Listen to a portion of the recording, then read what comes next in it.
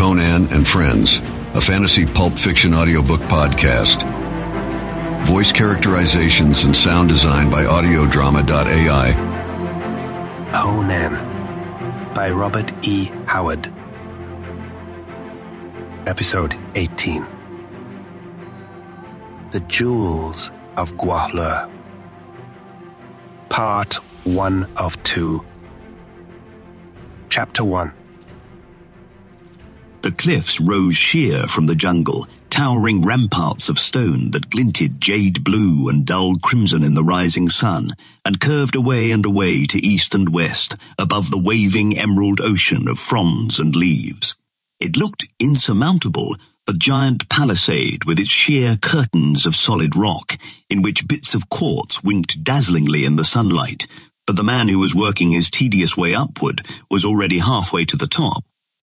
He came from a race of hillmen, accustomed to scaling forbidding crags, and he was a man of unusual strength and agility. His only garment was a pair of short, red silk breeks, and his sandals were slung to his back, out of his way, as were his sword and dagger. The man was powerfully built, supple as a panther. His skin was bronzed by the sun, his square-cut black mane confined by a silver band about his temples. His iron muscles, quick eyes, and sure feet served him well here, for it was a climb to test these qualities to the utmost.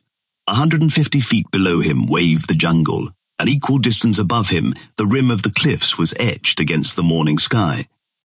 He labored like one driven by the necessity of haste, yet he was forced to move at a snail's pace, clinging like a fly on a wall. His groping hands and feet found niches and knobs, precarious holds at best, and sometimes he virtually hung by his fingernails. Yet upward he went, clawing, squirming, fighting for every foot. At times he paused to rest his aching muscles and, shaking the sweat out of his eyes, twisted his head to stare searchingly out over the jungle, combing the green expanse for any trace of human life or motion. Now the summit was not far above him, and he observed, only a few feet above his head, a break in the sheer stone of the cliff. An instant later he had reached it, a small cavern, just below the edge of the rim. As his head rose above the lip of its floor, he grunted. He clung there, his elbows hooked over the lip. The cave was so tiny that it was little more than a niche cut in the stone, but it held an occupant. A shriveled brown mummy, cross-legged, arms folded on the withered breast upon which the shrunken head was sunk, sat in the little cavern. The limbs were bound in place with rawhide thongs, which had become mere rotted wisps. If the form had ever been clothed, the ravages of time had long ago reduced the garments to dust. But thrust between the crossed arms and the shrunken breast, there was a roll of parchment, yellowed with age to the colour of old ivory. The climber stretched forth a long arm and wrenched away this cylinder. Without investigation, he thrust it into his girdle and hauled himself up until he was standing in the opening of the niche. A spring upward, and he caught the rim of the cliffs and pulled himself up and over, almost with the same motion. There he halted, panting, and stared downward. It was like looking into the interior of a vast bowl rimmed by a circular stone wall. The floor of the bowl was covered with trees and denser vegetation, though nowhere did the growth duplicate the jungle denseness of the outer forest. The cliffs marched around it without a break, and of uniform height. It was a freak of nature, not to be paralleled perhaps in the whole world, a vast natural amphitheatre, a circular bit of forested plain, 3 or 4 miles in diameter, cut off from the rest of the world, and confined within the ring of those palisaded cliffs. But the man on the cliffs did not devote his thoughts to marvelling at the topographical phenomenon. With tense eagerness he searched the treetops below him and exhaled a gusty sigh when he caught the glint of marble domes amidst the twinkling green. It was no myth, then. Below him lay the fabulous and deserted palace of Alkmeenon. Conan the Cimmerian, late of the Baracha Isles, of the Black Coast, and of many other climes where life ran wild, had come to the kingdom of Keshan following the lure of a fabled treasure that outshone the hoard of the Turanian kings. Keshan was a barbaric kingdom lying in the eastern hinterlands of Kush, where the broad grasslands merge with the forests that roll up from the south. The people were a mixed race, a dusky nobility ruling a population that was largely pure Negro. The rulers, princes and high priests, claimed descent from a white race which, in a mythical age, had ruled a kingdom whose capital city was Alkmeenon. Conflicting legends sought to explain the reason for that race's eventual downfall and the abandonment of the city by the survivors. Equally nebulous were the tales of the teeth of Gwahlur, the treasure of Alkmeenon, but these misty legends had been enough to bring Conan to Keshen over vast distances of plain, river-laced jungle and mountains. He had found Keshen, which in itself was considered mythical by many northern and western nations, and he had heard enough to confirm the rumours of the treasure that men called the teeth of Gwahlur, but its hiding place he could not learn, and he was confronted with the necessity of explaining his presence in Keshen. Unattached strangers were not welcome there. But he was not nonplussed. With cool assurance, he made his offer to the stately, plumed, suspicious grandees of the barbarically magnificent court. He was a professional fighting man. In search of employment, he said, he had come to Keshen. For a price, he would train the armies of Keshen and lead them against Punt, their hereditary enemy, whose recent successes in the field had aroused the fury of Keshen's irascible king. The proposition was not so audacious as it might seem. Conan's fame had preceded him, even into distant Keshen. His exploits as a chief of the Black Corsairs, those wolves of the southern coasts, had made his name known, admired and feared throughout the Black Kingdoms. He did not refuse tests devised by the dusky lords. Skirmishes along the borders were incessant, affording the Cimmerian plenty of opportunities to demonstrate his ability at hand-to-hand fighting. His reckless ferocity impressed the lords of Keshen, already aware of his reputation as a leader of men, and the prospect seemed favourable. All Conan secretly desired was employment to give him legitimate excuse for remaining in Keshen long enough to locate the hiding place of the teeth of Gwahlur. Then there came an interruption. Thutmekri came to Keshen at the head of an embassy from Zimbabwe. Thutmekri was a Stygian, an adventurer and a rogue, whose wits had recommended him to the twin kings of the great hybrid trading kingdom, which lay many days' march to the east. He and the Cimmerian knew each other of old, and without love. Thutmekri likewise had a proposition to make to the king of Keshen, and it also concerned the conquest of Punt, which kingdom, incidentally, lying east of Keshen, had recently expelled the Zimbabwean traders and burned their fortresses. His offer outweighed even the prestige of Conan. He pledged himself to invade Punt from the east with a host of black spearmen, Shemitish archers, and mercenary swordsmen, and to aid the king of Keshen to annex the hostile kingdom. The benevolent kings of Zimbabwe desired only a monopoly of the trade of Keshen and her tributaries, and, as a pledge of good faith, some of the teeth of Gwahlur. These would be put to no base usage. Thutmekri hastened to explain to the suspicious chieftains. They would be placed in the temple of Zimbabwe beside the squat gold idols of Dagon and Derkato, sacred guests in the holy shrine of the kingdom, to seal the covenant between Keshen and Zimbabwe. This statement brought a savage grin to Conan's hard lips. The Cimmerian made no attempt to match wits and intrigue with Thutmekri and his Shemitish partner Zarcheba. He knew that if Thutmekri won his point, he would insist on the instant banishment of his rival. There was but one thing for Conan to do: find the jewels before the king of Keshen made up his mind and flee with them.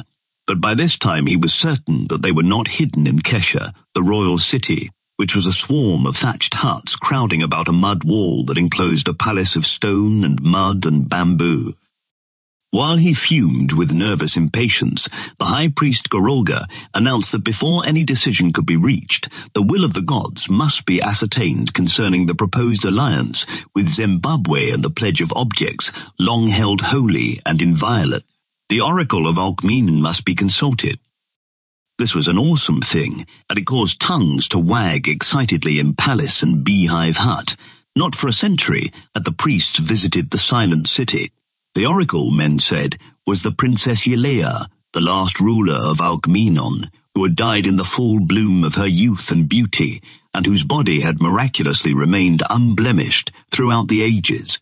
Of old, priests had made their way into the haunted city, and she had taught them wisdom. The last priest to seek the oracle had been a wicked man who'd sought to steal for himself the curiously cut jewels that men called the teeth of Gwahlur.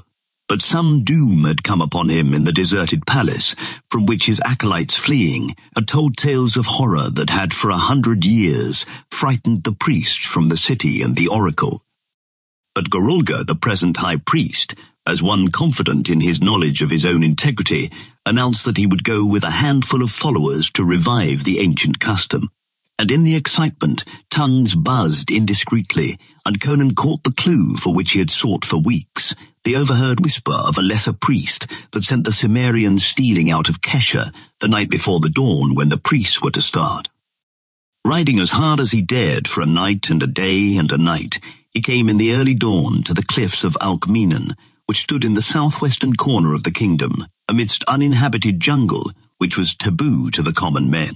None but the priests dared approach the haunted vale within a distance of many miles, and not even a priest had entered Alkmenen for 100 years. No man had ever climbed these cliffs, legend said, and none but the priests knew the secret entrance into the valley.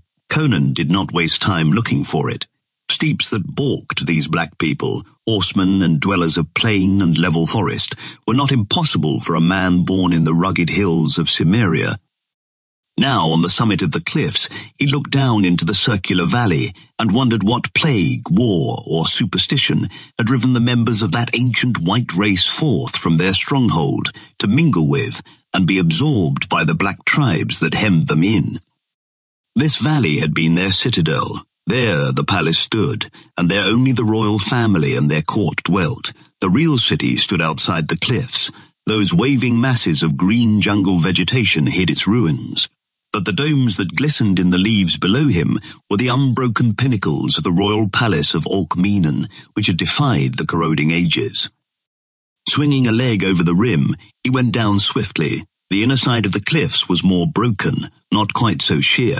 In less than half the time it had taken him to ascend the outer side, he dropped to the swarded valley floor. With one hand on his sword, he looked alertly about him. There was no reason to suppose men lied when they said that Alkmenen was empty and deserted, haunted only by the ghosts of the dead past. But it was Conan's nature to be suspicious and wary. The silence was primordial. Not even a leaf quivered on a branch. When he bent to peer under the trees, he saw nothing but the marching rows of trunks, receding and receding into the blue gloom of the deep woods. Nevertheless, he went warily, sword in hand, his restless eyes combing the shadows from side to side, his springy tread making no sound on the sward. All about him he saw signs of an ancient civilization. Marble fountains, voiceless and crumbling, stood in circles of slender trees whose patterns were too symmetrical to have been a chance of nature.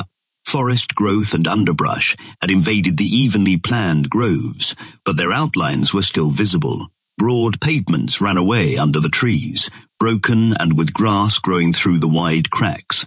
He glimpsed walls with ornamental copings, lattices of carven stone that might once have served as the walls of pleasure pavilions. Ahead of him, through the trees, the domes gleamed and the bulk of the structure supporting them became more apparent as he advanced. Presently, pushing through a screen of vine-tangled branches, he came into a comparatively open space where the trees straggled, unencumbered by undergrowth, and saw before him the wide, pillared portico of the palace. As he mounted the broad marble steps, he noted that the building was in far better state of preservation than the lesser structures he had glimpsed.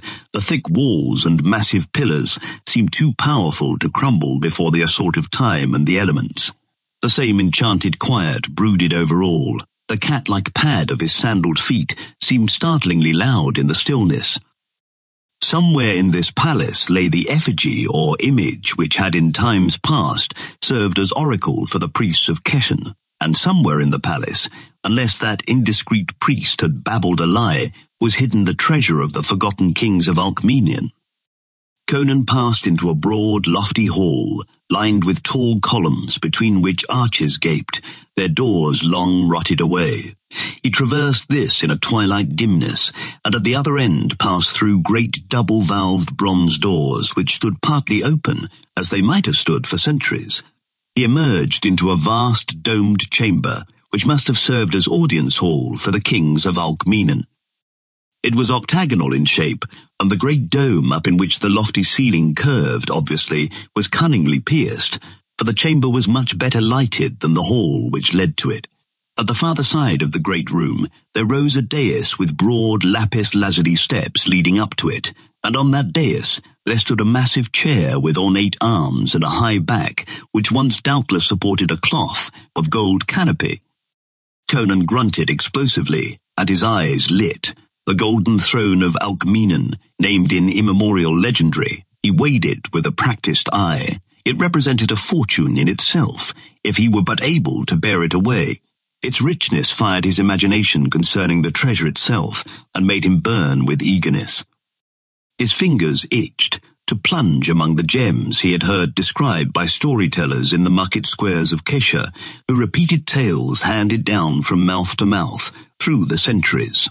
Jewels not to be duplicated in the world, rubies, emeralds, diamonds, bloodstones, opals, sapphires, the loot of the ancient world.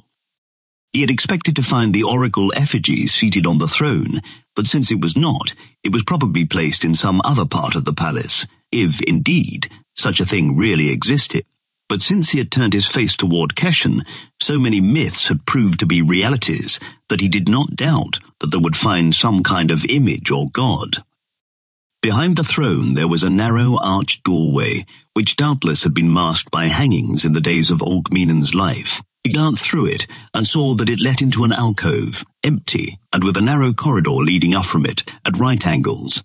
Turning away from it, he spied another arch to the left of the dais, and it, unlike the others, was furnished with a door. Nor was it any common door. The portal was of the same rich metal as the throne, and carved with many curious arabesques. At his touch, it swung open so readily that its hinges might recently have been oiled. Inside he halted, staring. He was in a square chamber of no great dimensions, whose marble walls rose to an ornate ceiling inlaid with gold. Gold friezes ran about the base and the top of the walls, and there was no door other than the one through which he had entered. But he noted these details mechanically. His whole attention was centered on the shape which lay on an ivory dais before him.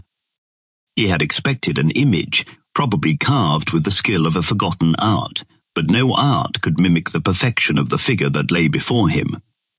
It was no effigy of stone or metal or ivory. It was the actual body of a woman, and by what dark art the ancients had preserved that form, unblemished for so many ages, Conan could not even guess.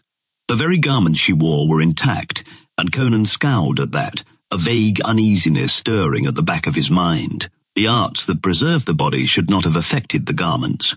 Yet there they were, gold breastplates set with concentric circles of small gems, gilded sandals, and a short silken skirt upheld by a jewelled girdle.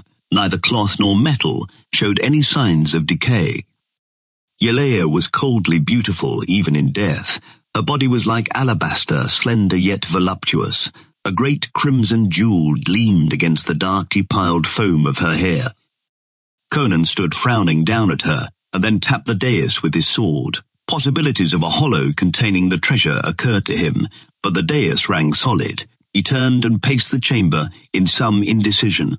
Where should he search first in the limited time at his disposal? The priest he had overheard babbling to a courtesan had said the treasure was hidden in the palace. But that included a space of considerable vastness. He wondered if he should hide himself until the priests had come and gone, then renew the search. But there was a strong chance that they might take the jewels with them when they returned to Kesha, for he was convinced that Thutmekri had corrupted Gwahlur. Conan could predict Thutmekri's plans from his knowledge of the man. He knew that it had been Thutmekri who had proposed the conquest of Punt to the kings of Zimbabwe, which conquest was but one move toward their real goal, the capture of the teeth of Gwahlur. Those wary kings would demand proof that the treasure really existed before they made any move. The jewels Thutmekri asked as a pledge would furnish that proof. With positive evidence of the treasure's reality, the kings of Zimbabwe would move.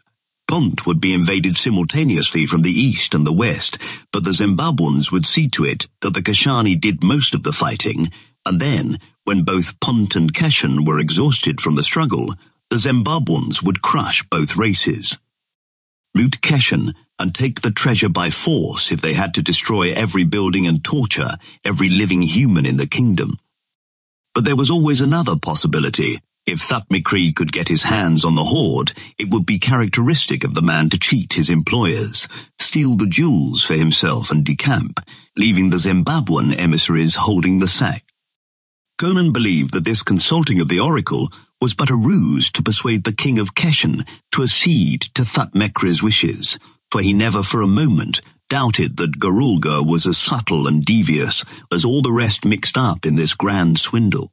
Conan had not approached the high priest himself, because in the game of bribery he would have no chance against Thutmekri, and to attempt it would be to play directly into the Stygian's hands. Gwahlur could denounce the Cimmerian to the people, establish a reputation for integrity, and rid Thutmekri of his rival at one stroke. He wondered how Thutmekri had corrupted the high priest, and just what could be offered as a bribe to a man who had the greatest treasure in the world under his fingers. At any rate, he was sure that the oracle would be made to say that the gods willed it, that Keshen would follow Thutmekri's wishes, and he was sure, too, that it would drop a few pointed remarks concerning himself. After that, Keshen would be too hot for the Cimmerian, nor had Conan had any intention of returning when he rode away in the night. The oracle chamber held no clue for him. He went forth into the great throne room and laid his hands on the throne. It was heavy, but he could tilt it up. The floor beneath, a thick marble dais, was solid. Again he sought the alcove. His mind clung to a secret crypt near the oracle. Painstakingly he began to tap along the walls, and presently his taps rang hollow at a spot opposite the mouth of the narrow corridor. Looking more closely, he saw that the crack between the marble panel at that point and the next was wider than usual. He inserted a dagger point and pried. Silently the panel swung open, revealing a niche in the wall, but nothing else. He swore feelingly. The aperture was empty, and it did not look as if it had ever served as a crypt for treasure. Leaning into the niche, he saw a system of tiny holes in the wall, about on a level with a man's mouth. He peered through and grunted understandingly. That was the wall that formed the partition between the alcove and the oracle chamber. Those holes had not been visible in the chamber. Conan grinned. This explained the mystery of the oracle, but it was a bit cruder than he had expected. Gwahlur would plant either himself or some trusted minion in that niche to talk through the holes. The credulous acolytes, black men all, would accept it as the veritable voice of Yelea. Remembering something, the Cimmerian drew forth the roll of parchment he had taken from the mummy and unrolled it carefully as it seemed ready to fall to pieces with age. He scowled over the dim characters with which it was covered. In his roaming about the world, the giant adventurer had picked up a wide smattering of knowledge, particularly including the speaking and reading of many alien tongues. Many a sheltered scholar would have been astonished at the Cimmerian's linguistic abilities, for he had experienced many adventures where knowledge of a strange language had meant the difference between life and death. The characters were puzzling, at once familiar and unintelligible, and presently he discovered the reason. They were the characters of archaic Pelishtic, which possessed many points of difference from the modern script, with which he was familiar, and which 3 centuries ago had been modified by conquest by a nomad tribe. This older, purer script baffled him. He made out a recurrent phrase, however, which he recognized as a proper name, Bit, Yakin. He gathered that it was the name of the writer. Scowling, his lips unconsciously moving as he struggled with the task, he blundered through the manuscript, finding much of it untranslatable and most of the rest of it obscure. He gathered that the writer, the mysterious Bit, Yakin, had come from afar with his servants and entered the valley of Alkmenen. Much that followed was meaningless, interspersed as it was with unfamiliar phrases and characters. Such as he could translate, seemed to indicate the passing of a very long period of time. The name of Yelea was repeated frequently, and toward the last part of the manuscript it became apparent that Bit, Yakin, knew that death was upon him. With a slight start, Conan realized that the mummy in the cavern must be the remains of the writer of the manuscript, the mysterious Pelishti Bit Yakin. The man had died as he had prophesied, and his servants, obviously, had placed him in that open crypt, high up on the cliffs, according to his instructions before his death. It was strange that bit. Yakin was not mentioned in any of the legends of Alkmenen. Obviously he had come to the valley after it had been deserted by the original inhabitants. The manuscript indicated as much, but it seemed peculiar that the priests who came in the old days to consult the oracle had not seen the man or his servants. Conan felt sure that the mummy and this parchment was more than 100 years old. But Yakin had dwelt in the valley when the priests came of old to bow before dead Yelea, yet concerning him the legends were silent, telling only of a deserted city haunted only by the dead. Why had the man dwelt in this desolate spot, and to what unknown destination had his servants departed after disposing of their master's corpse? Conan shrugged his shoulders and thrust the parchment back into his girdle. He started violently, the skin on the backs of his hands tingling. Startlingly, shockingly, in the slumberous stillness, there had boomed the deep strident clangor of a great gong. He wheeled, crouching like a great cat, sword in hand, glaring down the narrow corridor from which the sound had seemed to come. Had the priests of Kesha arrived? This was improbable, he knew. They would not have had time to reach the valley. But that gong was indisputable evidence of human presence. Conan was basically a direct actionist. Such subtlety as he possessed had been acquired through contact with the more devious races. When taken off guard by some unexpected occurrence, he reverted instinctively to type. So now, instead of hiding or slipping away in the opposite direction as the average man might have done, he ran straight down the corridor in the direction of the sound. His sandals made no more sound than the pads of a panther would have made. His eyes were slits, his lips unconsciously a snarl. Panic had momentarily touched his soul at the shock of that unexpected reverberation, and the red rage of the primitive that is wakened by threat of peril always lurked close to the surface of the Cimmerian. He emerged presently from the winding corridor into a small open court. Something glinting in the sun caught his eye. It was the gong, a great gold disc, hanging from a gold arm extending from the crumbling wall. A brass mallet lay near, but there was no sound or sight of humanity. The surrounding arches gaped emptily. Conan crouched inside the doorway for what seemed a long time. There was no sound or movement throughout the great palace. His patience exhausted at last, he glided around the curve of the court, peering into the arches, ready to leap either way like a flash of light, or to strike right or left as a cobra strikes. He reached the gong, started into the arch nearest it. He saw only a dim chamber littered with the debris of decay. Beneath the gong, the polished marble flag showed no footprint, but there was a scent in the air, a faintly fetid odor he could not classify. His nostrils dilated like those of a wild beast as he sought in vain to identify it. He turned toward the arch. With appalling suddenness, the seemingly solid flags splintered and gave way under his feet. Even as he fell, he spread wide his arms and caught the edges of the aperture that gaped beneath him. The edges crumbled off under his clutching fingers. Down into utter blackness he shot, into black icy water that gripped him and whirled him away with breathless speed. Chapter 2. The Cimmerian at first made no attempt to fight the current that was sweeping him through lightless night. He kept himself afloat, gripping between his teeth the sword which he had not relinquished, even in his fall, and did not seek to guess to what doom he was being borne. But suddenly, a beam of light lanced the darkness ahead of him. He saw the surging, seething black surface of the water in turmoil, as if disturbed by some monster of the deep, and he saw the sheer stone walls of the channel curved up to a vault overhead.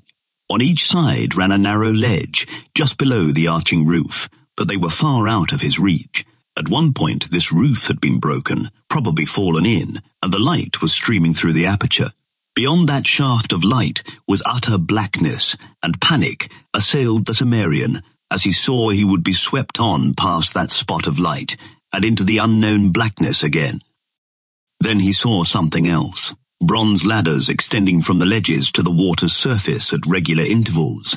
There was one just ahead of him. Instantly, he struck out for it, fighting the current that would have held him to the middle of the stream. It dragged at him, as with tangible, animate, slimy hands, but he buffeted the rushing surge with the strength of desperation and drew closer and closer and closer inshore, fighting furiously for every inch.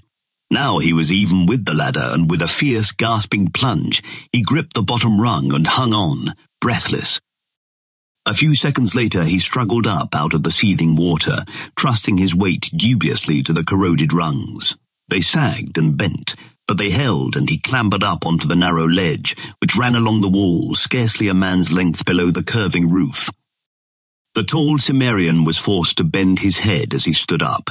A heavy bronze door showed in the stone, at a point even with the head of the ladder, but it did not give to Conan's efforts.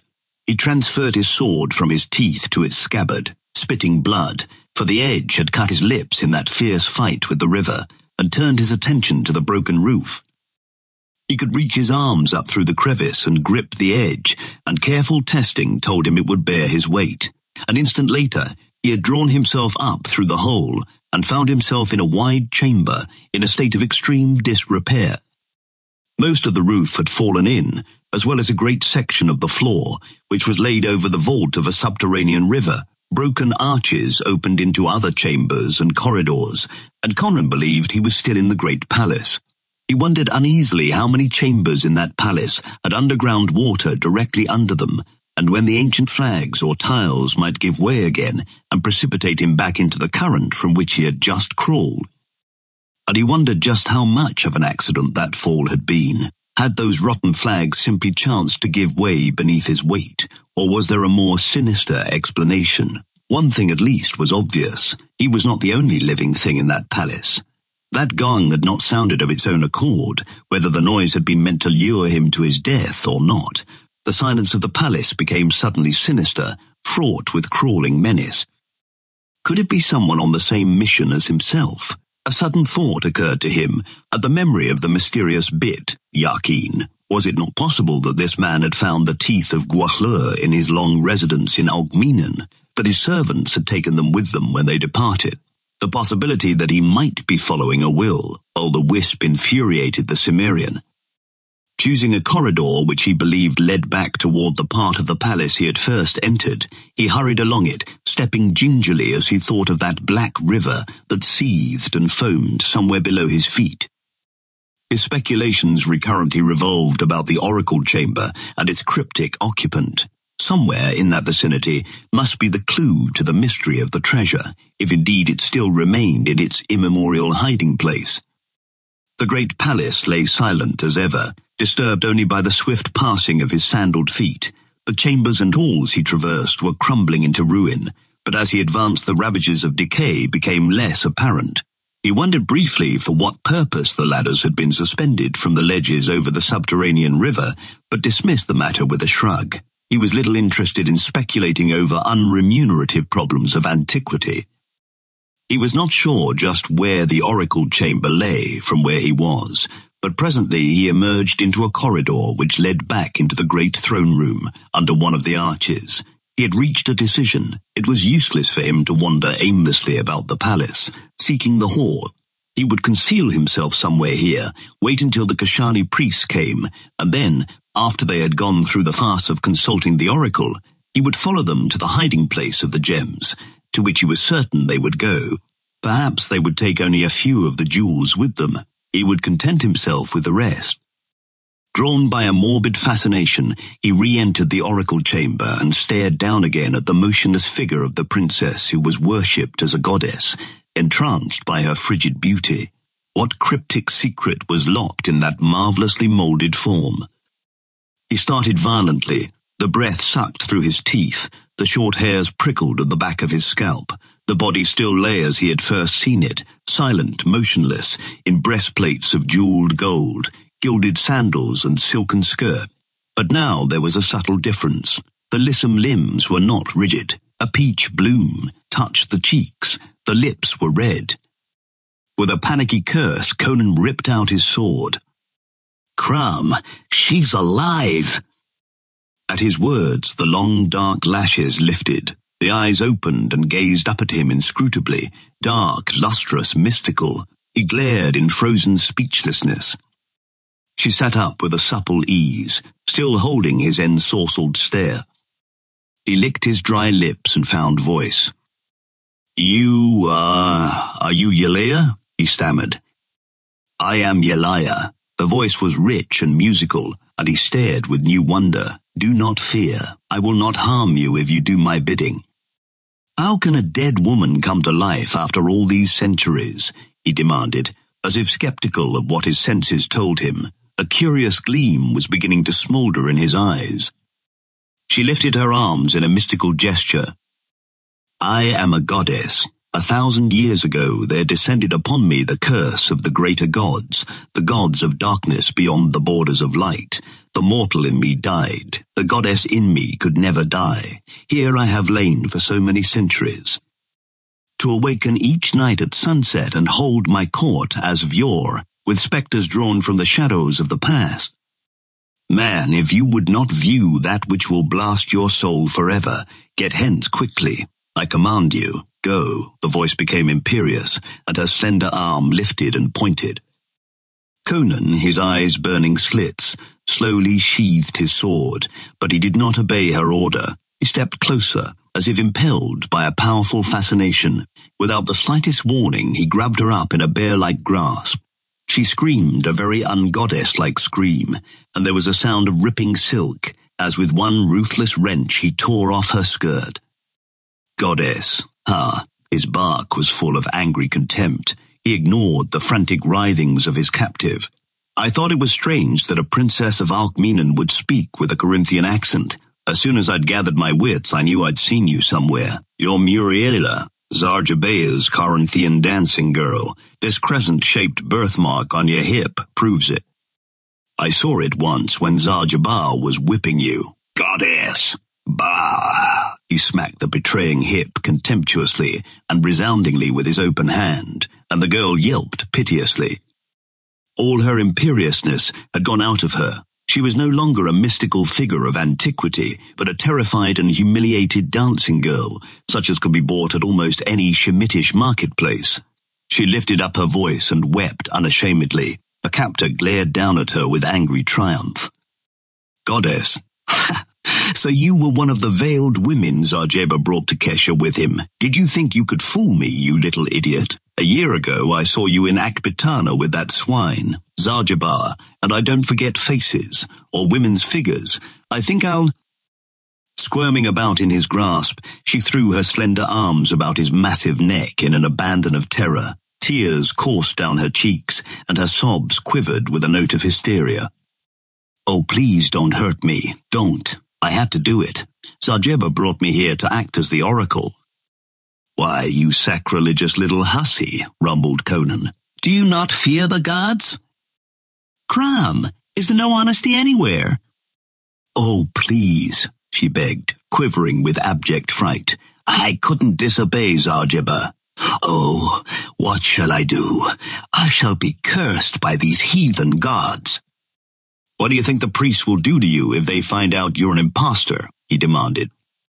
At the thought, her legs refused to support her, and she collapsed in a shuddering heap, clasping Conan's knees and mingling incoherent pleas for mercy and protection with piteous protestations of her innocence of any malign intention.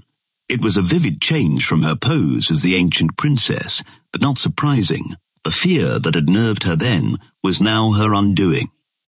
Where is Zarjeba? He demanded. Stop yammering, damn it, and answer me. Outside the palace, she whimpered, watching for the priests. How many men with him? None. We came alone.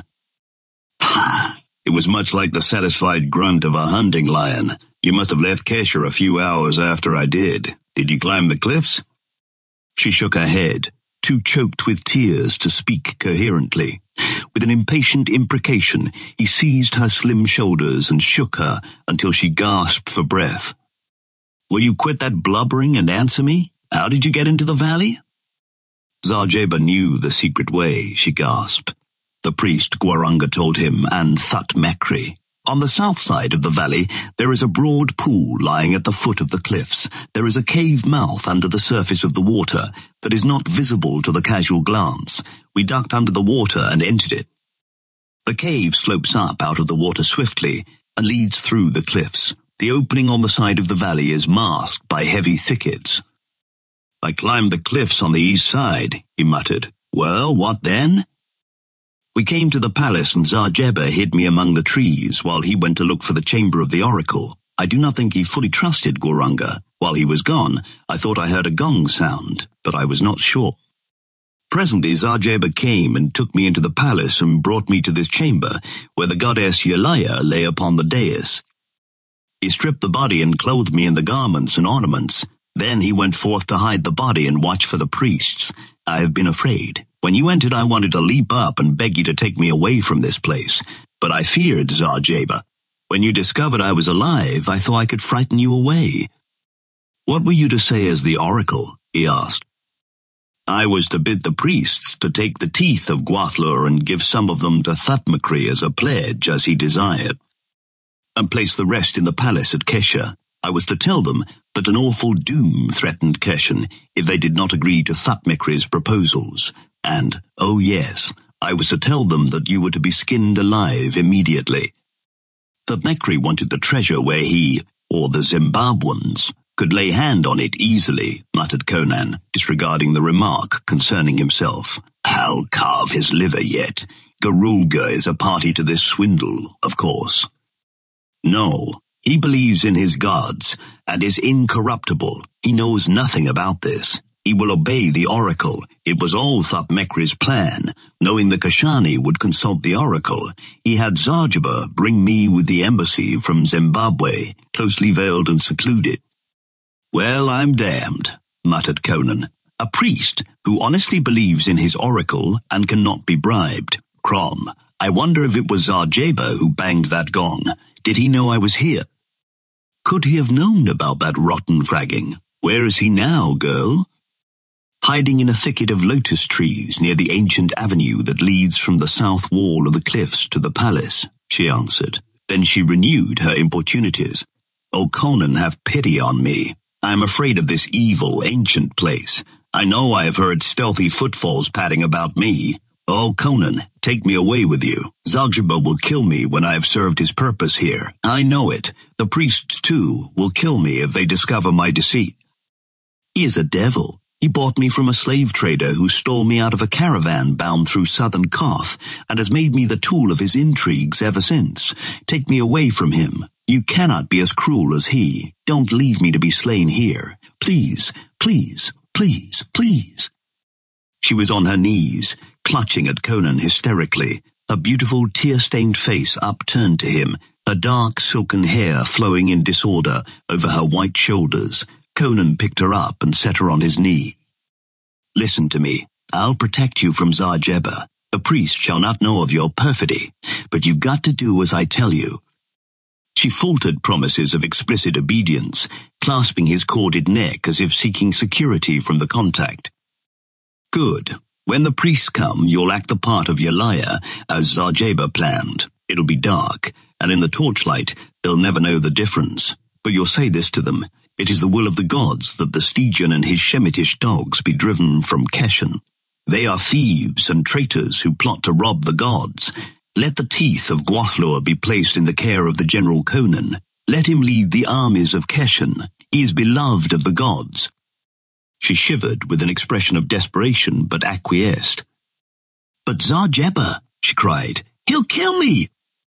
Don't worry about Zarjeba, he grunted. I'll take care of that dog. You do as I say. Here, put up your hair again. It's fallen all over your shoulders, and the gem's fallen out of it. He replaced the great glowing gem himself, nodding approval. It's worth a roomful of slaves, itself alone. Here, put your skirt back on. It's torn down the side, but the priests will never notice it. Wipe your face. A goddess doesn't cry like a whipped schoolgirl. By Crom, you do look like Yelaya, face, hair, figure, and all. If you act the goddess with the priests as well as you did with me, you'll fool them easily. I'll try, she shivered. Good. I'm going to find Zarjeba. At that, she became panicky again. No, don't leave me alone. This place is haunted.